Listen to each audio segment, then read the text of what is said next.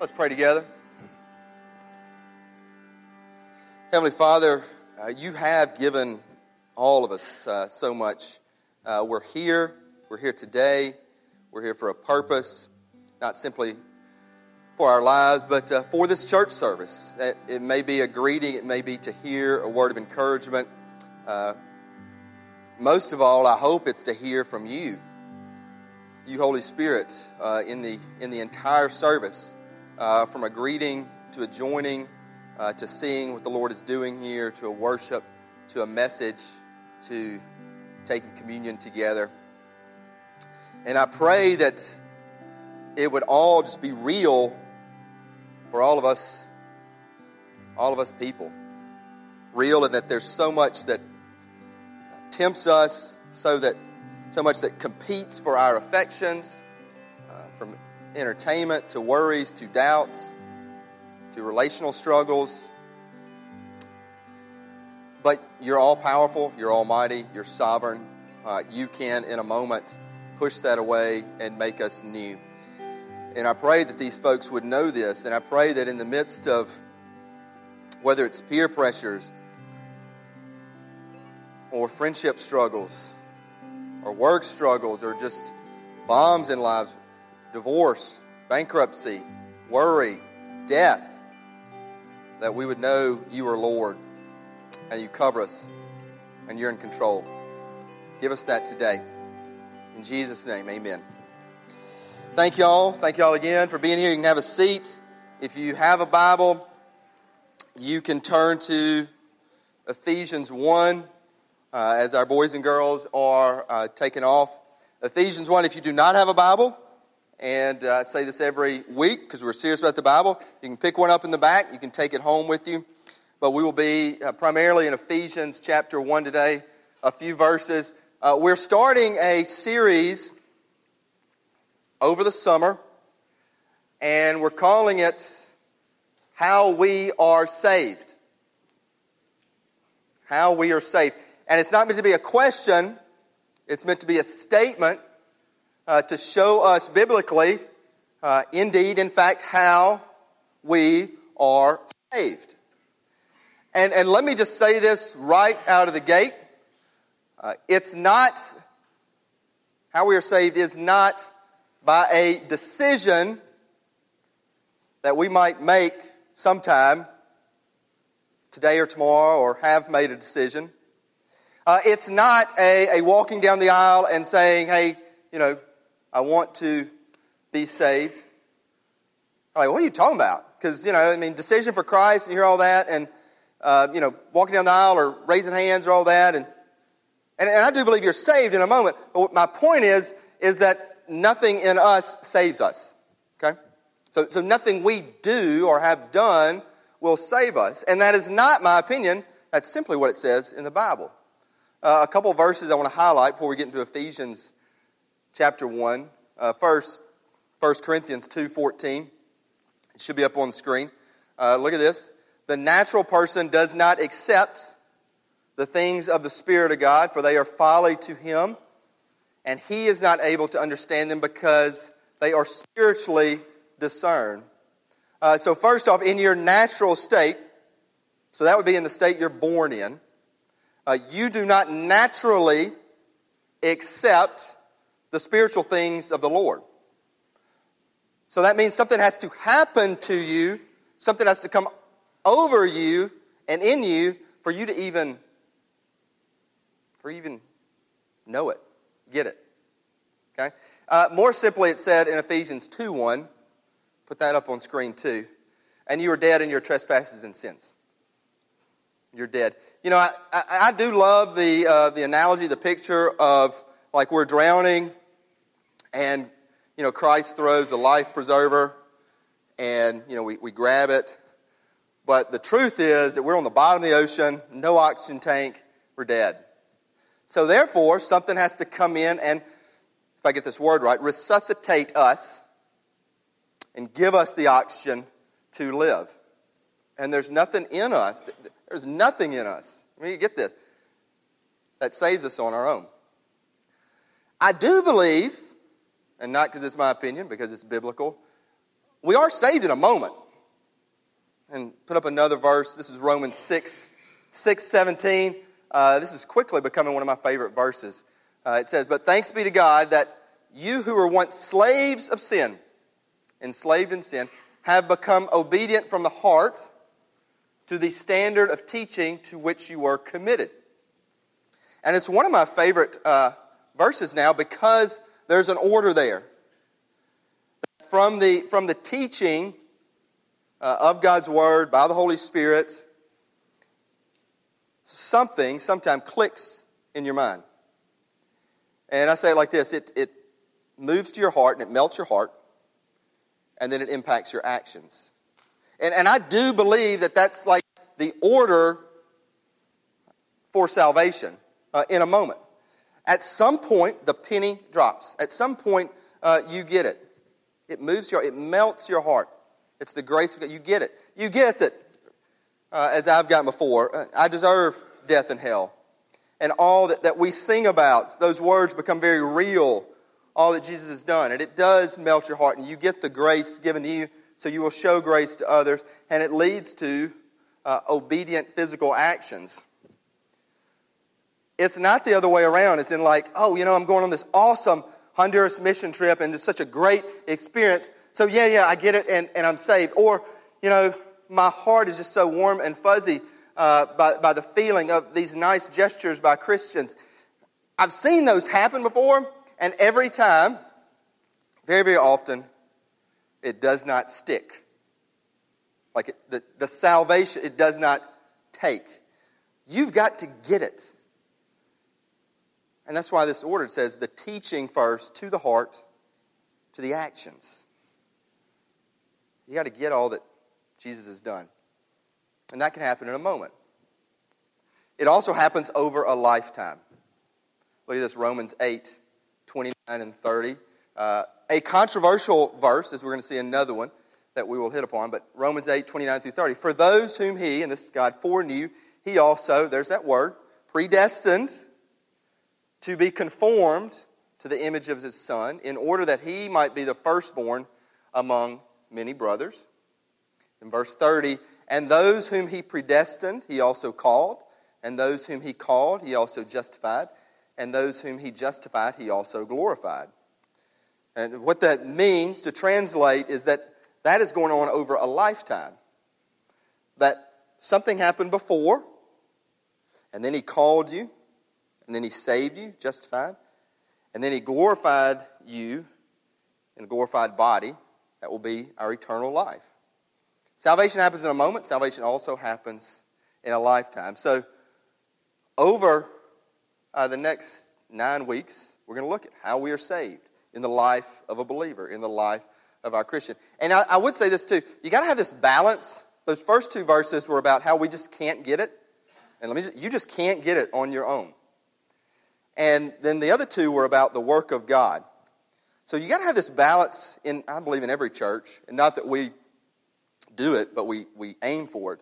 This balance of our sin and God's grace. Because sometimes we can lean, and other churches can lean and, just sin, or I like to say, just the, we suck all the time moment. Excuse me, but that's kind of what it is. Sin and we just suck, And you can feel like, man, I'm sinners. But on the other hand, you got to balance that out with the grace of all that God has done. And sometimes you go too far over here and it's just like all God has done, and there's no repentance because you really don't even have a glimpse of your sins. You do have to have both. And I like to say it like this, or I've heard it said like this. God is not just saying to you when you're in your sin, relax, you're born this way. He is saying, there's good news. You're reborn another way. That's the gospel. And I'm not here ever, and if I've done this in the past, I will repent of it. I'm not here to try to increase your self-esteem. I'm here to try to increase your Christ esteem. All that Jesus has done, all that He has done, all that He has done, all that you have not done, all that He has done to save you and us. Increase the Christ esteem. Nothing about self-esteem. So over the summer, we're going to look at what we call this order of salvation. Today we're going to hit before, because something does happen before. Next week, hearing, because you got to hear the gospel. After that, it will be a change. A change happens. We'll talk about faith. We'll talk about turning, as in repentance. We'll talk about made right, that Jesus makes us right. Talk about growing.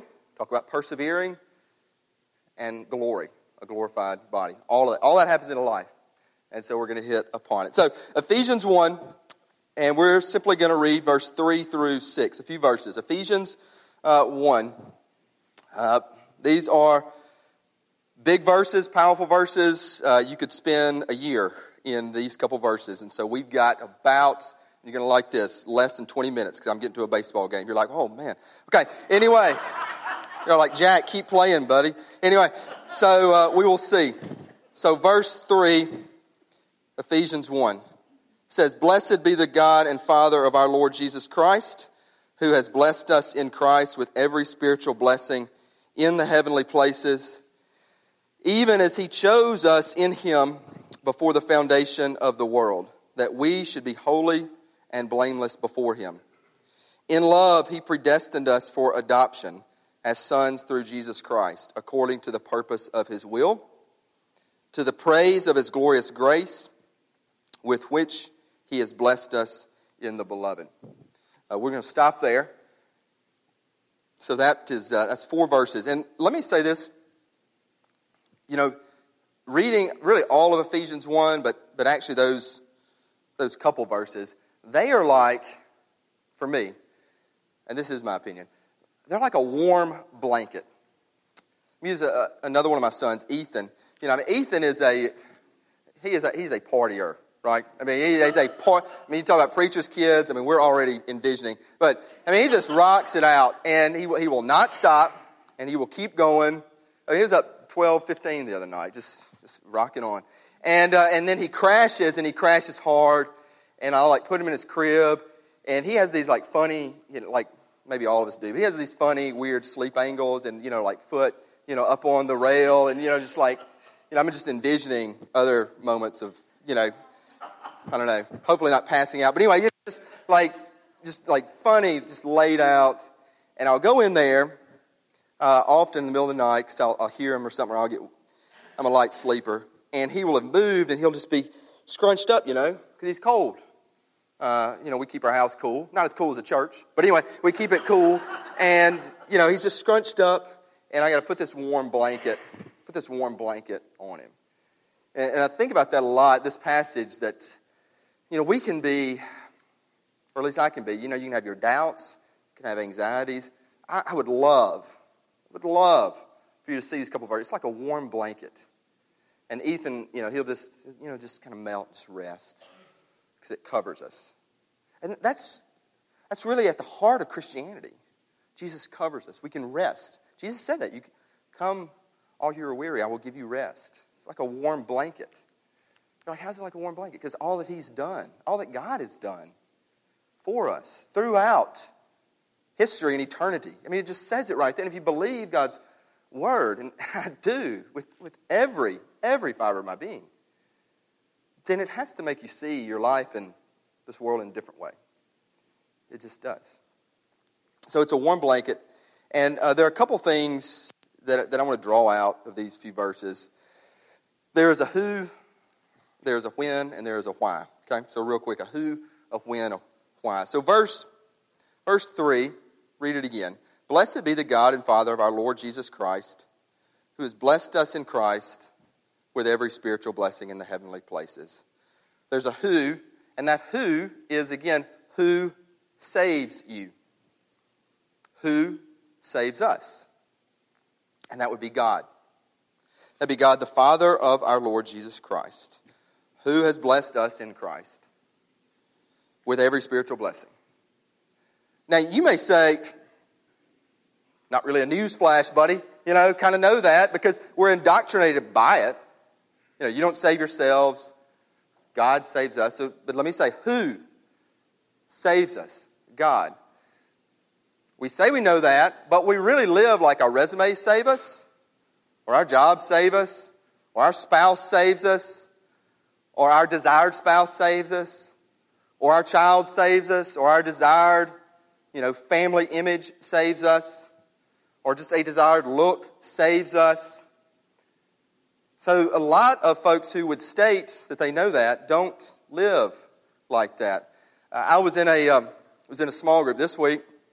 It's our radical group. We meet at Sneaky Beans. And somebody in the group, he'll remain nameless, but he said, the only thing I care about, in doing ministry or mission, the only thing I care about is if just someone says, I believe in Jesus Christ as my Lord and Savior, period. It's like, I just want him to say that. Just say that, because then I know that, everything else is taken care of. And I didn't want to say it there, because I didn't want to get into but I just totally disagree with that. Because here's what happens. What are you saying? Now, I get you can say that, but often I've seen someone say that and just don't live it at all. And they really say it out of fear. You would really, I don't know if that was a sign, but you would really, we'll see. Think about what we could say out of fear, okay? Give you an example, okay? About 13 years ago, 2003, I was in Boston. I was dating this young lady. Baseball fans here, so I'm going to talk about a rivalry, but I'm not going to do our kind of traditional state rivalries.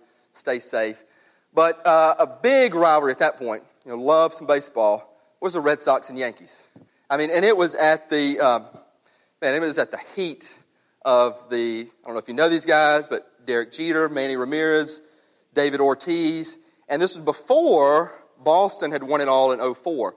And these Boston fans, I mean, they were really just angry and just ravenous. And I think there were some significant problems the fans had. I mean, in all seriousness.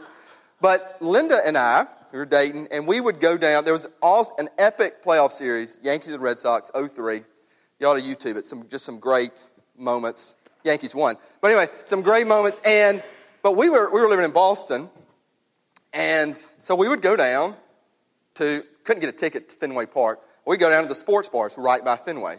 And man, just the atmosphere was, and I love college football and all that, but there's just off the, and some of you are like, atmosphere, Major League Baseball game. It does happen in different places of the country, but man, they were just like wild and crazy and, just ready to go. And, it was exciting. There were folks getting tanked and everything like that. But anyway, it was in a sports bar right by Fenway Park. And the Yankee fans that would go into the sports bar would either get kicked out or beat up. For real. There were some guys that got beat up. They talking ravenous, hatred, all that stuff. So I'm in there, and if you know me, I kind of like the Yankees, okay? And we wanted to go for the atmosphere, but you're packed in, and there's screens, and they're doing chants on Derek Jeter's grandmother for real. That's not just to make it. They're just crazy. And so I'm in there, and Linda's like, "Are you going to cheer for the Yankees?" Like, give me a break. No. And so, she, as she does, Riz, why don't you wear your Yankee hat? Come on. I'm not going to do that. So I'm in the midst here, and I'm just like, I love the atmosphere, but then, being, folks are putting it back, and so they're getting, a little talkative around. It's like, and they say, "Hey, what's up, man? Red Sox, all this." So I gotta engage, Yeah, oh boy, is right. I gotta engage somehow. You a fan and everything, or what are you doing? And so I'm like, what do I say? So I very subtly say, I love baseball and I appreciate the tradition and the history of the Red Sox, which wasn't lying, but I wanted them to lose.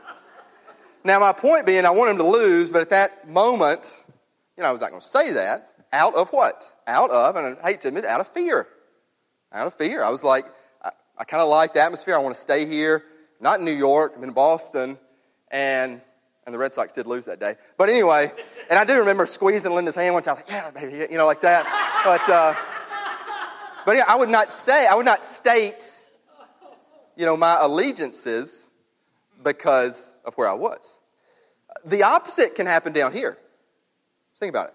Bible Belt. Not in a sports bar, but sometimes you are. But surrounded by those that saying, "I believe in Jesus Christ, my Lord and Savior." You don't want to look like, you're not a Christian.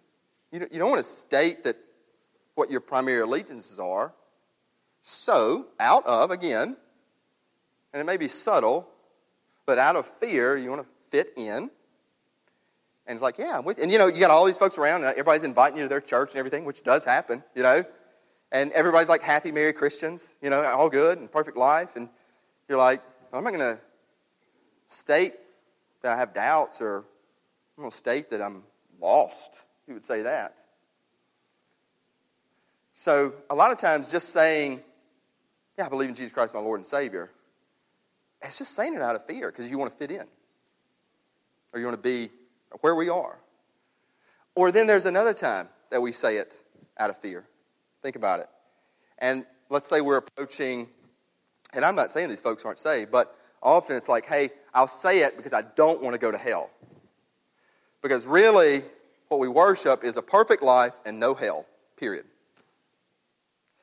Perfect life, no hell. And so we'll say, well, to get that perfect life down here and say no hell, then I believe in Jesus Christ, my Lord and Savior. So what I'm aiming for, what I want is, best way to say it is, the penny drops, you get it. And then it does melt the heart. It does change your affections and your actions. And you can walk into any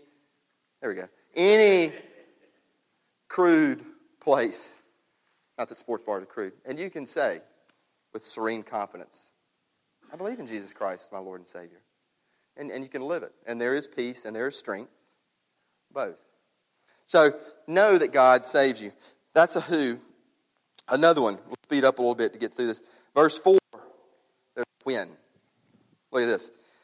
Even, and this, to me now, this always just rocks my world, life, however you call it. Even as He chose us in Him before the foundation of the world, that we should be holy and blameless before Him. I'll just read that again. Even as He chose us in Him before the foundation of the world, that we should be holy and blameless before Him. I say it like this. God knows. And God has known you by name and what was going to go down in your life before and when I always say foundation, I think of Bad Jackson Foundation. But anyway, the foundation of His majestic creation of the earth. I was talking to somebody just yesterday in here about the grandeur of Lake Tahoe and this lake at like 6,500 feet, just majestic. So before that foundation was laid, He knew you by name. He planned out. It's just, you can't, we just can't. It's our finite human minds. But I can't live in a world where God does not know. In this verse, this passage, God knows. And God knew before. So there is a when. I always say it like this, I love Star Wars, but Christianity is not Star Wars, where it's like, this dualism battle between light and dark that are really equal. And check out episode 7 if you haven't. But anyway, it's not that. It's like God, He created everything else, including this angel named Lucifer, who ultimately became Satan, and some of his minions attack us. They're created beings. They have no power. And if Christ is in us, who is also the creator of all and sustainer, then just say Jesus and they flee. And He knew this long ago, the when. And then, last verse we'll hit on verse 5, the why. He predestined us for adoption as sons through Jesus Christ, according to the purpose of His will. And verse 6, to the praise of His glorious grace, with which He has blessed us in the beloved. There's a who saves you, God. God who is Jesus Christ, as a Trinity, Father, Son, and Spirit. There's a when, it happened, before, way back. But there's a why. It's like, why? Because everybody, especially, when you're young, you're like, why is the purpose of my life? All this, I need to find myself, all that. But the why is, and I think the why is shown right here. First, in love, because He loves us. To be adopted as sons and daughters of God. To be adopted We talk about family of Jesus Christ. That's what we mean. You're adopted. You're created in the image of God. But I say this over and over again. That doesn't mean you're a son of God. You're just created in the image of God. You have to receive, and you do receive. You get it. The penny drops. You're saved. Jesus Christ, to be adopted as a son and daughter.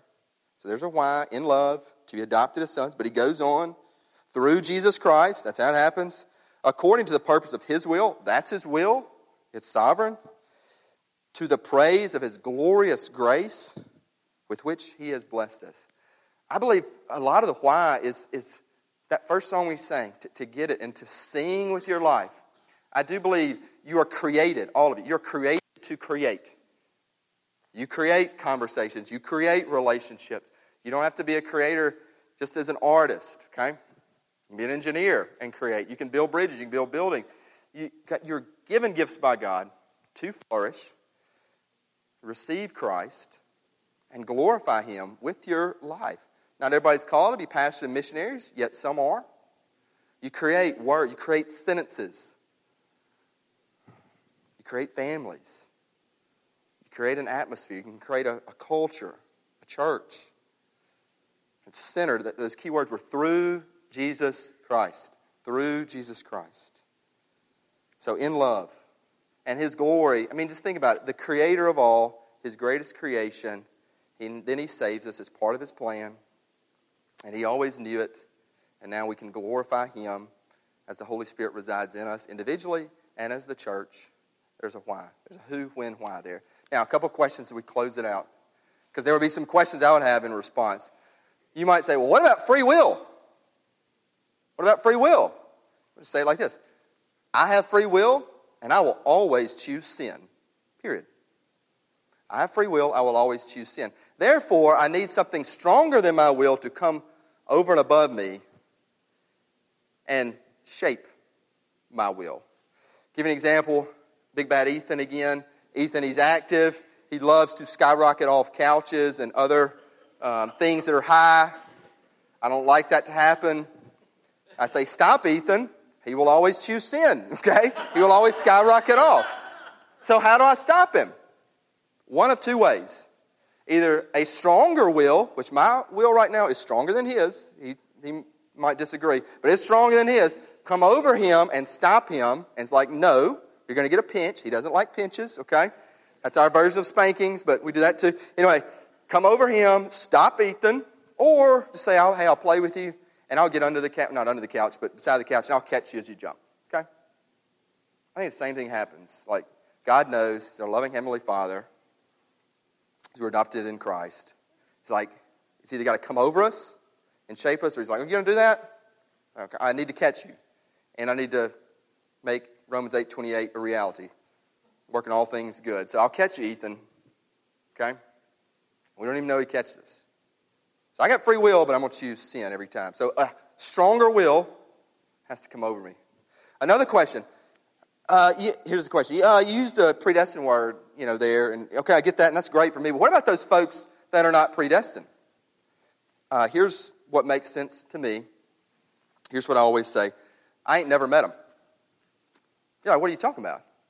I never met him. In my mind, okay, in my thoughts, the power of God is so, and I'm not saying everybody goes to heaven. Here's what I'm saying. I'm saying if you're a Christian, God can use every conversation, encounter, relationship, all of them, okay? Everybody you meet. So I'm thinking, I've never met him because I think God can use every situation to work his will, whether through me or not through me, but that God is working. So I'm a Christian and I'm growing and I'm trying to live it out. And that, if you think about all of us Christians here, that pervades outward to make an impact, whether we realize it or not. Okay? And I really believe, what about those that are not predestined? Never met them. You're like, what about those in India? Well, I met people in India, okay? So I'm not saying that people don't go to hell because they do. Hell's populated. I'm saying if you're a Christian, God is working so mightily through you. And you're like, well, some people would refute. How do you know? How do we know? We don't know until one day in that glorified body. So I'm choosing right there in my limited framework to say God's working through me and through us in our church to bring people to Him. Period. Last question. Well, then what do I do? If, everything's, if God knows, what do? It's simple. You worship, as I just said, worship with your life. However many days we have, worship with your life. And I'm not talking about singing, I'm talking about living. I'm talking about singing as you live, in work, in relationships. Worship. We know, and that's what I mean by Romans 6:17, that teaching. And I'm not talking about me or another teacher, I'm talking about this teaching here. Spending our life knowing it. The reason I'm serious about God's Word is it's the only... John Wesley said, I love books, but I'm a man of one book. I love books too, but I'm a man of one book. This is God's Word to us. So we want to know it. And then we go. So worship, know, go. Because if you know this, you're going to go. If you say, I ain't never met him, you're called to go out. And God can use you in ways that you don't even imagine. And I'm not saying just go to Honduras, but if you're allowed, go to Honduras. I'm not saying just go to India, but if you feel led, go to India. Just go to our neighbors. Church about the good news. This is good news that I've been talking about. Neighbors and nations. Last thing I would say, I was in a place this week, and I'm not going to say whether it was physical or mental or emotional or whatever. It was just real dark. It was real dark. I mean, like I could feel viscerally. And I do believe the demonic attacking, okay? And all that, talking about episode 7, it's like Han Solo said, man, it's real. It's real. Not to compare, but it's like, it's real, okay? To quote him on something else. And I just thought about it, it's kind of like freeze frame and just stop. And that it's a lie, that has strength, and just move forward in the name of Jesus, and it flees. Whatever that darkness is. I say that because I know it happens to y'all or some of you, and some of you on a regular basis. You just enter into, and you feel it viscerally. It's a dark place.